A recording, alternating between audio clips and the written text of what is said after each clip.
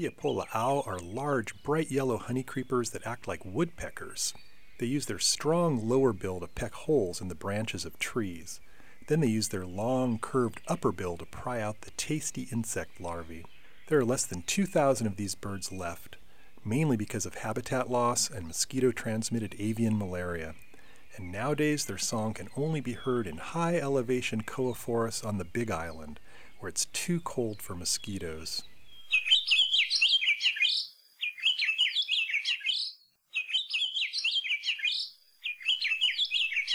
In addition to controlling mosquitoes, planting koa forests would be a great way to increase populations of this very rare and important species.